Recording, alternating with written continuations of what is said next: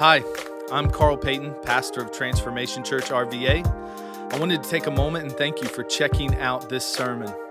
I also wanted to bring to your attention something that is close to our hearts here. While our team has prayed that this message would stir within you a desire to know more about Jesus and be more like Him, our desire is that it would only be supplemental to your faith journey and not replace the church and faith community God has called you to be a part of locally. With that said, engage with us over the next 30 to 40 minutes as we dig into the Word of God proclaimed. Luke 15, 20 through 24.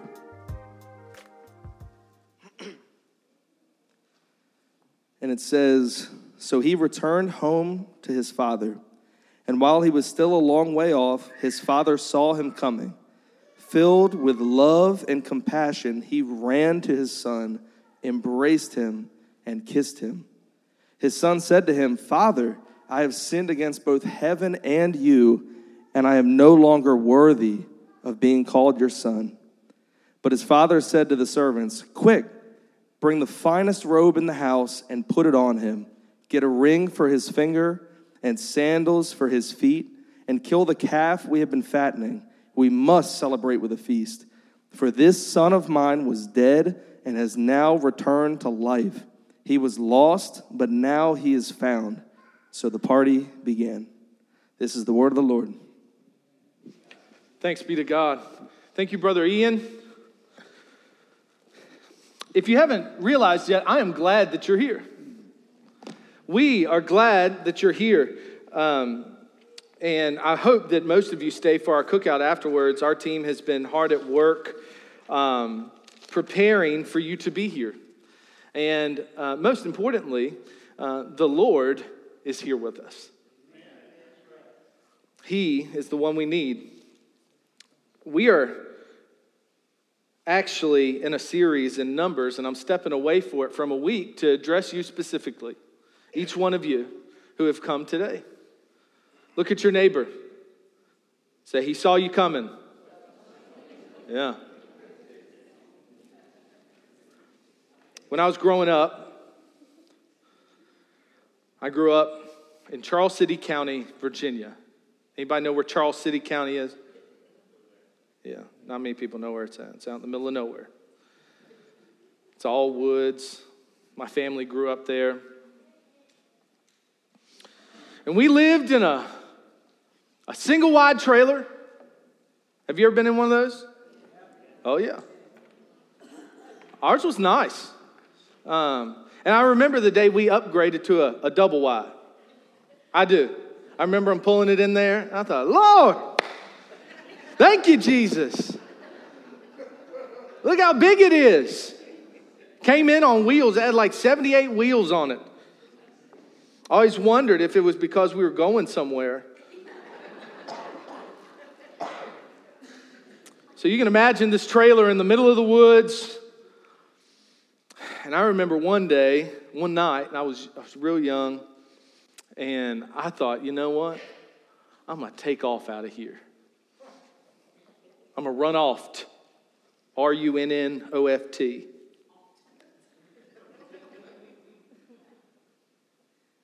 So, it's not hard to get a trailer window open. I don't know if you've ever tried, but it's not hard. So I slid out of that window, but I had not accounted for one thing.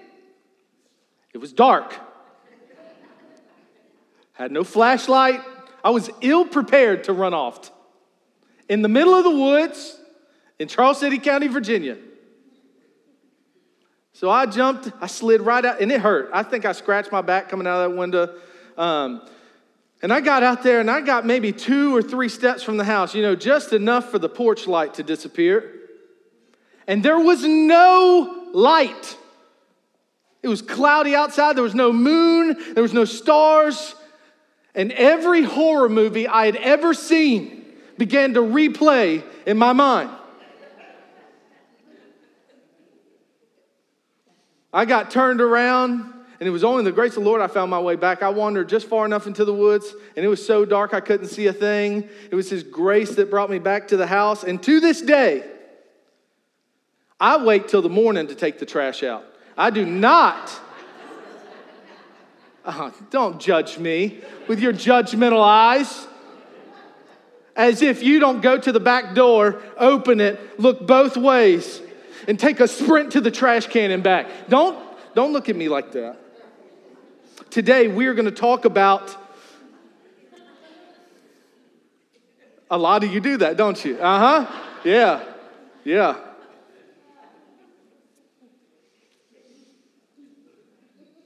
Today, my heart is heavy because one of the backsides of ministry that people don't get to see a lot is you see a lot of people come and go. Some never come back, some do. But today we're going to look at a parable. I'll explain what that is in a second. We're going to look at a parable in the Bible, a story, where a son rejects his father, runs away, and how the love of the Father shined through in the end. But to get us there, in Luke 15, I've got to kind of depict a couple things. One, we're in a series called Numbers. If you've never read Numbers, you should go back and read it. It's a whole story of the people of God in the wilderness wandering around because of their wickedness. And I don't know if you've ever gotten lost because you're an idiot, but today, most of you probably have. You've gotten yourself in a predicament where you never thought you would end up there, and then you don't know how to get back. Well, the people of God were wandering around in the wilderness in Numbers, and today I wonder how many of us are wandering. How many of us are lost? And I can tell you, if you've already written off the message because you said, oh, that's not for me, and you're already making a list of the people you want to share this message with who you think are wandering and lost, I would check your own heart. You can sit in this pew and be just as wandered and lost as the person down the street. As a matter of fact, that's probably the worst place you can be. In his presence, but lost. So where are we in the story? Okay, so Jesus, everybody say Jesus. Jesus has dinner with this leader of the Pharisees, and the Pharisees are always trying to corner him. So they're having all these discussions. Well, the next day after this dinner, Jesus is making a trip. And the Bible tells us in Luke 14 that a whole crowd of people surround him. A whole crowd of people was following him. And at a certain point in this journey, we get to Luke 15, chapter 1, and this kind of sets the scene for us.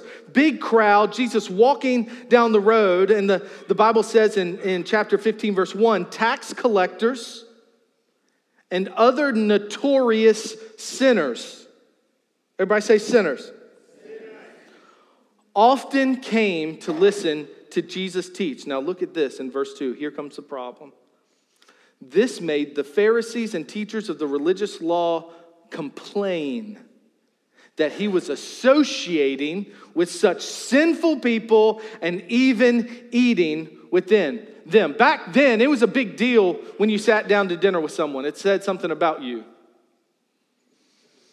And so the Pharisees, who I'm going to explain who they are in just a second, but Jesus has to respond to the Pharisees. In some of your versions, the Bible says that the Pharisees actually spoke out to him and said, who is this guy that he hangs out with sinners and even eats with them?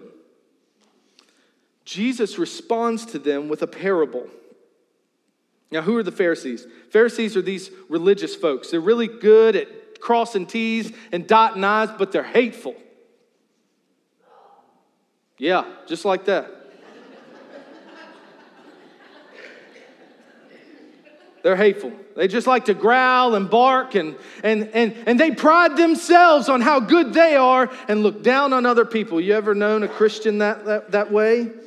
I've known some. And Pharisees like to divide people. They had two groups of people. There were unclean people and righteous people. And so these Pharisees looked at Jesus and said, who is this guy that he's eating with such terrible people.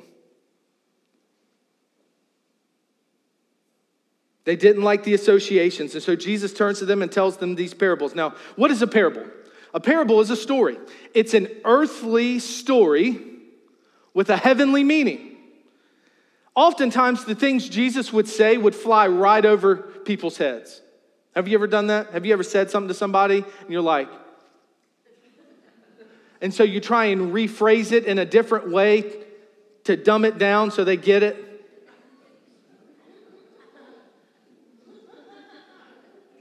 Do I need to do it just right now? So Jesus would use parables, and parables would take an earthly situation, a story, and it would help them understand something. And he actually tells 3 parables. He tells 3 of them. The first one is about some lost sheep. The Bible says right in verses 8 or 3 through 7, Jesus tells this story of a shepherd, and he's got 100 sheep. One of them goes astray, okay?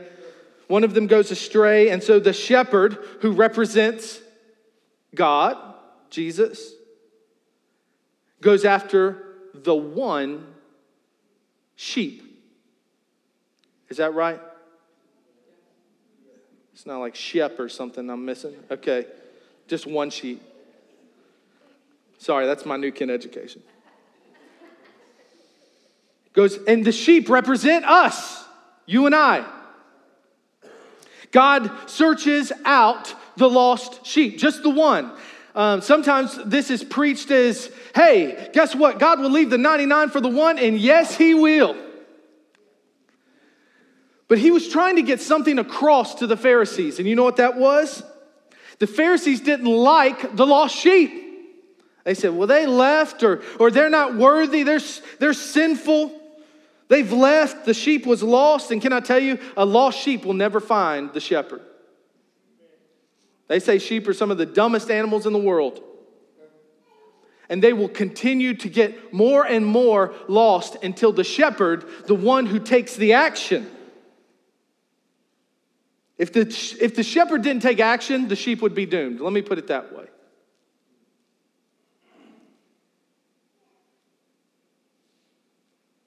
A lot of the Pharisees thought God only accepted those who came to him the right way. Have you ever felt that way? Hey, let me get my life cleaned up and then I'll find my way back.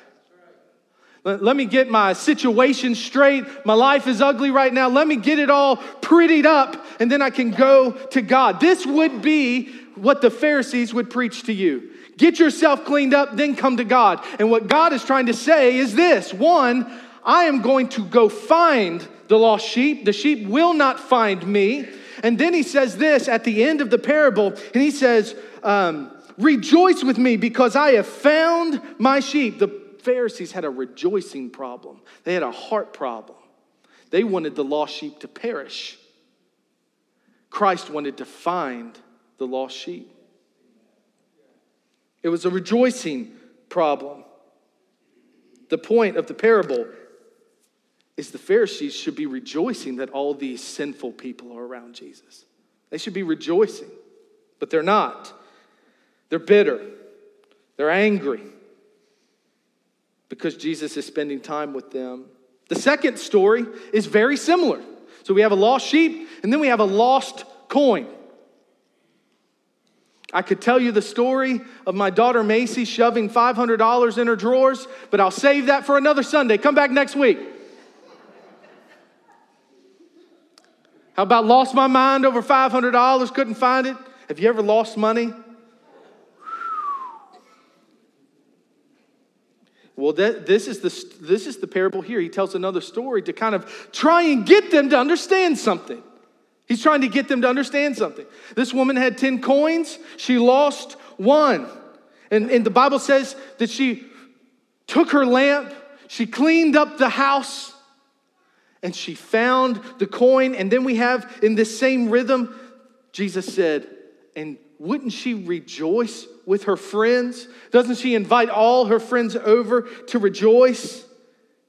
Verse 10 says, in the same way, there is joy in the presence of God's angels when even one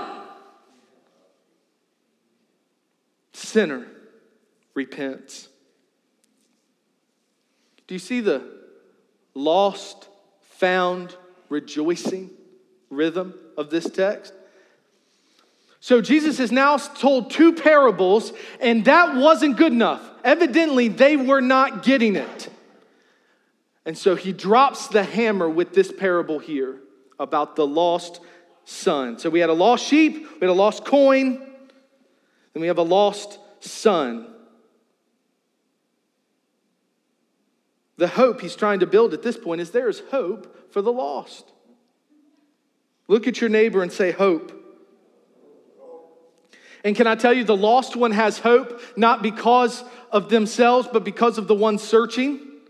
Do you know God is searching? God is coming after you. He is looking for you. But again, the point here is rejoicing. So let's look at this story. This story is wild. You have a father, okay? The father represents God's love. And so look here in verse 11, and we're going to work our way through this story, and then we're going to close and go eat hot dogs. To illustrate the point further, Jesus told them this story. A man had two sons. So we have a father, we have two sons, and the younger of the sons says to his dad, I want my share of your estate now before you die. So his father agreed to divide his wealth between his sons. Let me not miss here the fact that, one, the inheritance was supposed to come after the father dies, right? It's true today. Culturally, it would have been true back then. You didn't get that type of inheritance until after the father died. How disrespectful, how blatantly rebellious is it to say, you're only good for what you can give me. So give it to me now and I'm going to leave.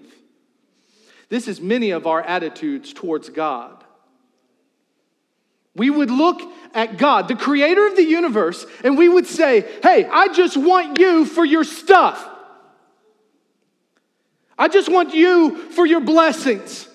I just want all the good stuff. Can you just give me all that you owe me? This is the attitude we take to the Father. And so this rebellious son takes his half, and we see in 13, a few days later, the younger son packed all his belongings and moved to a distant land, and there he wasted all his money in wild living. Doesn't tell us what the wild living is. Many of you will picture lots of just grotesque, terrible things, but can I tell you that many of the things in your heart that you have run away from God and done are just as wicked as some of the wickedness you're thinking of.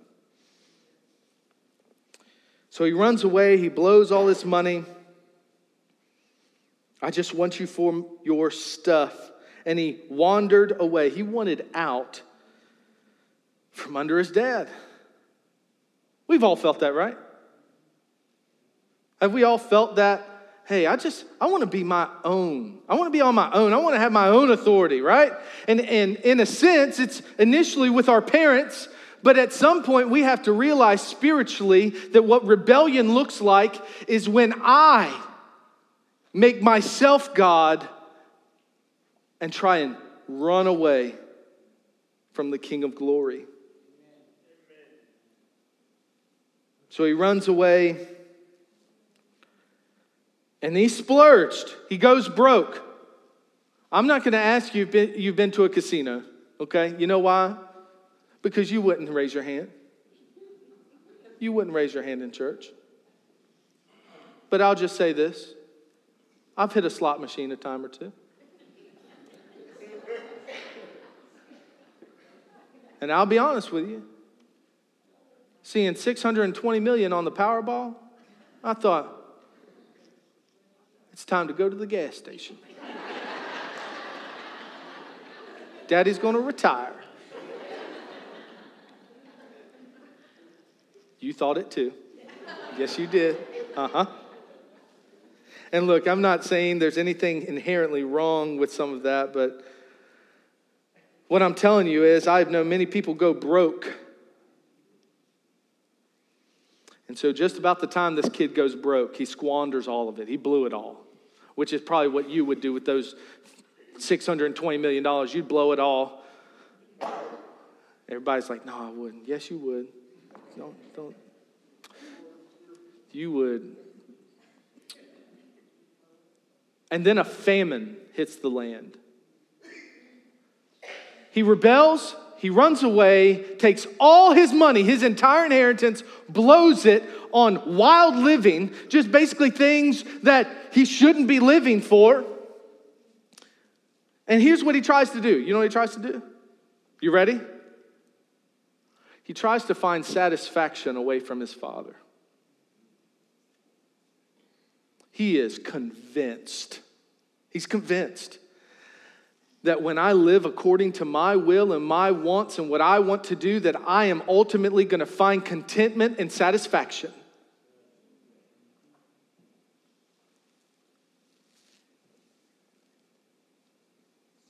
Can I tell you today that when we leave God to find satisfaction, we find that satisfaction can only be found in God? Let me tell you, I have looked all over. I have looked all over. Oh, hold on, baby. Here. Look, I'm going to get ready to close, and that thing's going to go off.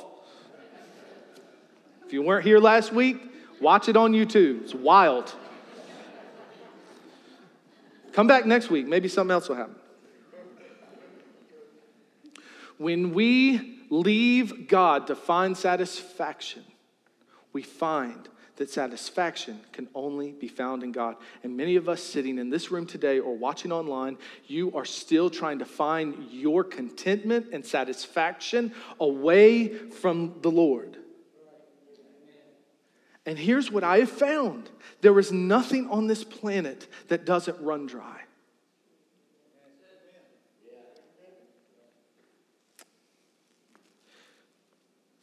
There's no amount of money. There's no relationship on this earth. There's no, not my marriage, not my kids. There is nothing. There's no job. There is no big enough house or big enough car. There's no vacation. There is nothing that I have run to that hasn't run to an end. And then I find myself in the same spot looking for contentment, and I've only found firm, secure satisfaction and contentment in the Lord. He never runs dry. There's an old song that says, hallelujah, I have found him, whom my soul so long has craved. Jesus satisfies my longing. Does he satisfy you today? So at this point in the story, let's pack out. At this point in the story, the Pharisees are listening to this story about this prodigal son, and they are disgusted. They are disgusted. They can't even fathom something like this happening. It is unthinkable. And the Bible says, let me flip on over here. In 17, the Bible says when he finally came to his senses. Can I tell you what I've been praying for today? I've been praying that some of us, whether we sit in the pew every week or this is your first time in a pew, that the Spirit of God would bring you to your senses today. That you can't do it on your own, so quit trying. You're spinning your wheels. So he comes to himself. And what he comes to is not hey, I need to get back to the house, or I need to get back to all the things my father has. You know what he says? When he finally came to his senses, he said to himself, at home, even the hired servants have enough to spare, and here I am dying of hunger, okay? Verse 18, I will go home to my father. You know what we want? We don't want you to come to church. We want you to come to God. The point of coming home Sunday isn't so we can get our attendance up. You know what we want? We want you encountering Jesus in a way that is life transforming. And he's the only one that will do it. Everything else is going to end up being temporary. He comes to himself, and what he wants is he comes to this awareness of his Father. He comes to an awareness of his Father's care. In his rebellion and disobedience in that season, what we realize is he wasn't himself. Hear me. In his rebellion and disobedience, he wasn't himself. What he came to his senses was that he belonged to the Father.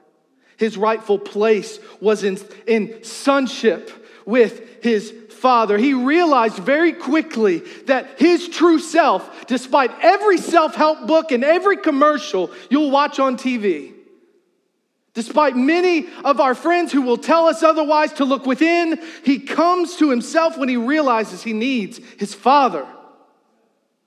And that is the coming to oneself that I have been praying for you today. So he goes to his Father. In fact, he does this little rehearsal.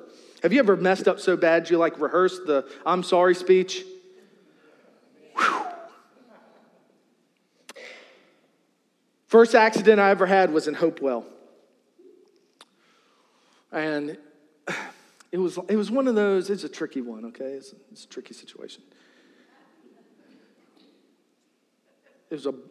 I was in the turn lane, I was going to turn left, and the light was blinking this yellow signal, right? I'd just gotten a brand new truck, GMC Sonoma. Oh, I was riding. It was good. In fact, we were leaving church, and I had invited my friend to church. He was in the back, and there's that blinking yellow light. I'm like, all right, time to go. And I start to turn, and I realize somebody has changed lanes and is in the straightaway lane. You know what that means? I was supposed to yield. Boy, he careened into the side of my truck. Brand new truck, big old dent in the side. And I remember sitting in the intersection, running through my mind, what am I going to tell my mother? It's brand new. So I began running that speech through my mind. He runs this speech. He says, okay, here's what I'm going to say to my dad. Father, I have sinned against both heaven and you. And I am no longer worthy. Everybody say worthy. To being called your son. Please take me on as a hired servant. I got my speech ready. And you can already tell in his speech that the Lord has changed his heart from life to death. You know why? Because his worthiness level has shifted. He realizes, I am not worthy. God, my Father doesn't owe me anything. Rehearses the speech. I've oftentimes punished Macy, send her up to her room, and then I'll hear in there, look, my daughter's got a mouth on her. Let me tell you, she is so smart. And I'll hear one of two conversations when I go upstairs to pull her out of her room. One, and this is when she's really mad. She'll be sitting in her bed, kind of just, all slumped over, upset because she got in trouble, and she'll be giving me what for, up and down. No one's in the room. She's just talking to herself. That daddy of mine, just grumbling. And, I want to pop through there and show her what I raised up with discipline, but I don't. But a lot of times, in fact, I would say most of the time, I'll hear her rehearsing how she can apologize to dad, how she can apologize to mom. And I think all of us should have a moment that we remember. And can I tell you, mine are as soon as yesterday. As soon as this morning, as I laid before the Lord and praying for you and what God was going to do in your heart here, laying before him saying, I am not worthy. I don't deserve the grace and mercy that you give me. What is your posture today? He rehearses it. The Bible says, so he returned home to his father. And while he was still a long way off, this is so good. If you underline in your Bible or highlight, I want you to highlight, while he was still a long way off, his father saw him coming. Let me tell you, let me pause. We're about to get into the good part. At this point in the story, to remind you, Jesus is addressing the Pharisees, okay? He's trying to communicate something to them, and there's an entire multitude, a crowd, listening in. And when he gets to this point, as disgusted as these Pharisees would have been, you know where their mind would have gone? They're Pharisees. They're Jews. You know what that means? They have memorized the Pentateuch. Oh, let me tell you what the Pentateuch is. The first 5 books of the Bible, they memorize word for word. And in Deuteronomy, the very last of those 5 books, as Jesus is telling this story about this rebellious son, these Pharisees who cross T's and dot I's would go right to the letter. And they would go to Deuteronomy 21:19 or 18, and it says this: suppose a man has a stubborn and rebellious son who will not obey his father. Verse 19, in such a case, the father and mother must take the son to the elders and hold the court at the town gate. The parents must say to the elders, this son of ours is stubborn and rebellious and refuses to obey. He is a glutton and a drunkard. Now watch this. Verse 21, then all the men of his town must stone him to death. In this way, you'll purge the evil from among you, and all Israel will hear about it and be afraid. This is where the Pharisees' minds are. They're thinking, hey, in this story, the way this should end is the whole town's going to get together and stone that boy. That father should take him and stone him and kill him. Let's go back. Verse 20 of chapter 15 of Luke. So he returned home to his father. And while he was still a long way off, his father saw him coming. Can I tell you, why would the father have seen him coming? Because he was looking for him. He was waiting. I can see him on the front porch, just gazing out down that long road, waiting. There was an anticipation. He's waiting on him. And then the Bible says, filled with love, and imagine how this goes over with the crowd here, these Pharisees. Filled with love and compassion, he ran to his son, embraced him, and kissed him. His son said to him, Father, I have sinned against both heaven and you, and I am no longer worthy of being called your son. There's still one part left, right? He rehearsed his speech. You know what it was? Just bring me on as one of your hired servants. But before he can even get it out of his mouth, you see this father who has run to meet him, is kissing him and hugging him. He interrupts him and says, quick, bring the finest robe in the house and put it on him. Get a ring, put it on his finger, sandals for his feet, and kill the calf we have been fattening. We must celebrate with a feast. Now watch, 24, for this son of mine was dead and has now returned to life. He was lost and now he is found. So the party began. Do you see the rhythm here? Lost, found, rejoicing. Lost, found, rejoicing. Lost, found, rejoicing. I can imagine. I don't think this is too huge of a leap, but I'll tell you what I like to imagine. Why did the father run to meet him? Because it was odd. Men of age and prominence like that wouldn't run. People came to them. They don't go there. People come to them. And this father takes off running. I can just imagine with these Pharisees listening that the point of him running to meet him is more than just him going to the lost one, but almost hey, let me make sure the town doesn't stone him. Let me make sure no one comes against him. I'm going to him. Rejoicing over the one. Rejoicing over the one. This story has a real weird curve at the end. The older son shows up. So we've got the father representing God's love, right? We've got the young son that represents you and I, and then we have the older brother. The older brother represents the Pharisees. Oh. Talk about dropping the hammer. Jesus looked right at the Pharisees. He said, look, here's the older brother.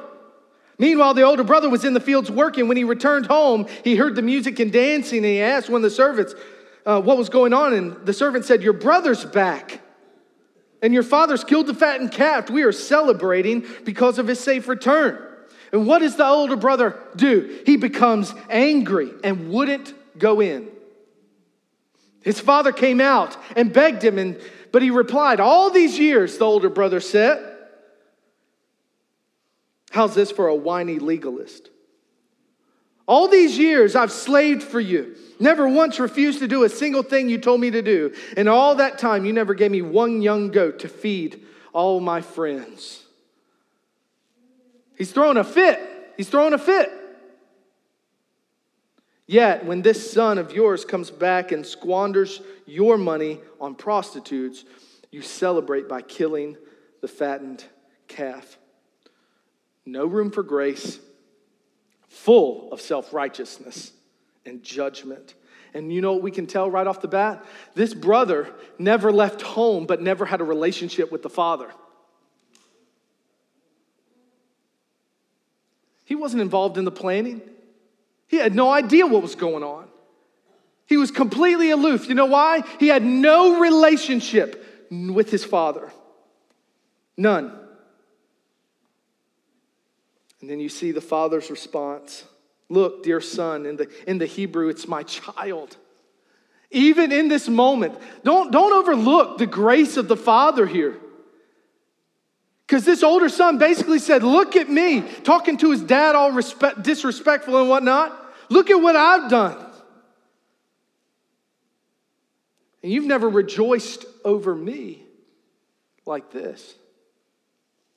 The father's response, look, dear son, you have always stayed by me, and everything I have is yours. We had to celebrate this happy day, for your brother was dead and has come back to life. He was lost. Now he was found. So where's the ending? Where's the ending to this story? Fun fact. And I don't know if you've ever wondered this. The story kind of ends. Have you ever watched TV? Or they do this really on The Voice a lot. You ever watch The Voice? You know what I'm saying? They're about to pick a judge. They're about to find out what happens. And then they go to commercial break. It's so irritating. Thank God for DVR. I just fast forward.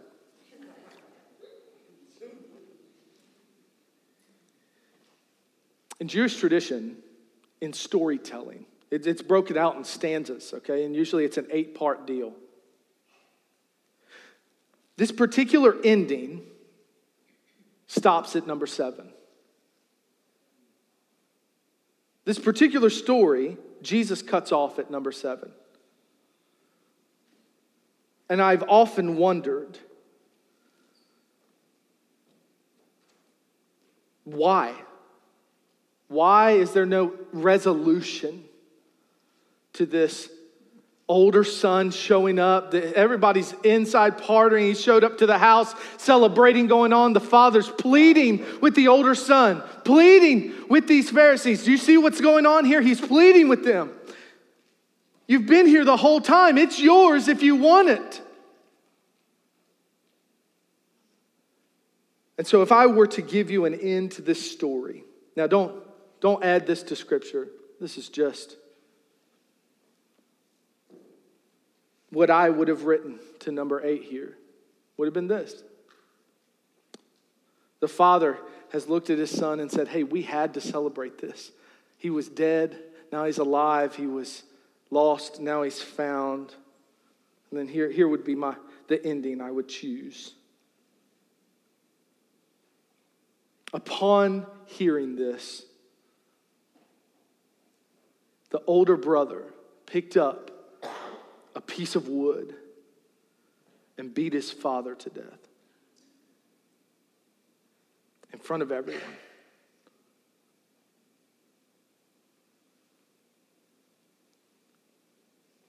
That was the response of the older brother. You know why I wrote? Well, you know why the story ends that way? Because in just a few short months, that older brother, those Pharisees would take a piece of wood and hang Christ on it for you and I. That's how the story ends. The story ends at the cross. The story ends at the cross, and at the cross is the beginning of life for you and I. With all his anger, even in the scriptures, we see the Pharisees say, hey, his blood is on our hands. They were proud of it. They were ready to go. And they killed him. They put him on a cross.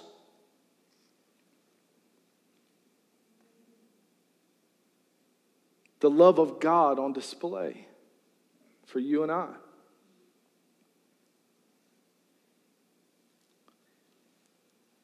As we close today and we get ready to leave, I want you to do something. One, the call of salvation, according to that story, is extended to 2 types of people. The extreme reprobate, the extreme sinner, and the extreme legalist, and everywhere in between. You know where you fall on that chart? In there, somewhere. This grace, this love that was poured out. I can just imagine this Father's love. He sees you from afar off. And as we sang today, my heart has been in your sights long before my first breath. He sees you. He is waiting on you. And today, I'd be remiss if I didn't ask you to lay it down today. Turn from your ways and acknowledge Him. Stop running from Him. He's looking for you. His heart desires your reconciliation. He loves you. He loves you. He loves you. You don't have to get cleaned up. You don't have to rehearse your speech. He's waiting. I could lead you today in the sinner's prayer. I could. But what I'd rather you do is this, because it's not the specific prayer that saves you. It's the Lord that saves you. So just give Him what you got. I want you, every head bowed and every eye closed, whether you're the extreme legalist that Christ is inviting in, or you're the extreme reprobate and you think your sins can't be covered, I can tell you today that His blood is sufficient. The cross was more than enough. And Christ is asking you to come home. He's asking you to return. He's asking you, today is the day of your salvation. Today, this is the moment. And so I'm not going to lead you in a specific prayer. I just want you to give the Lord what you've got. Tell him, Father, I can't do it on my own. I am unable to save myself. Would you wrap me in your loving arms? Would you run to him today?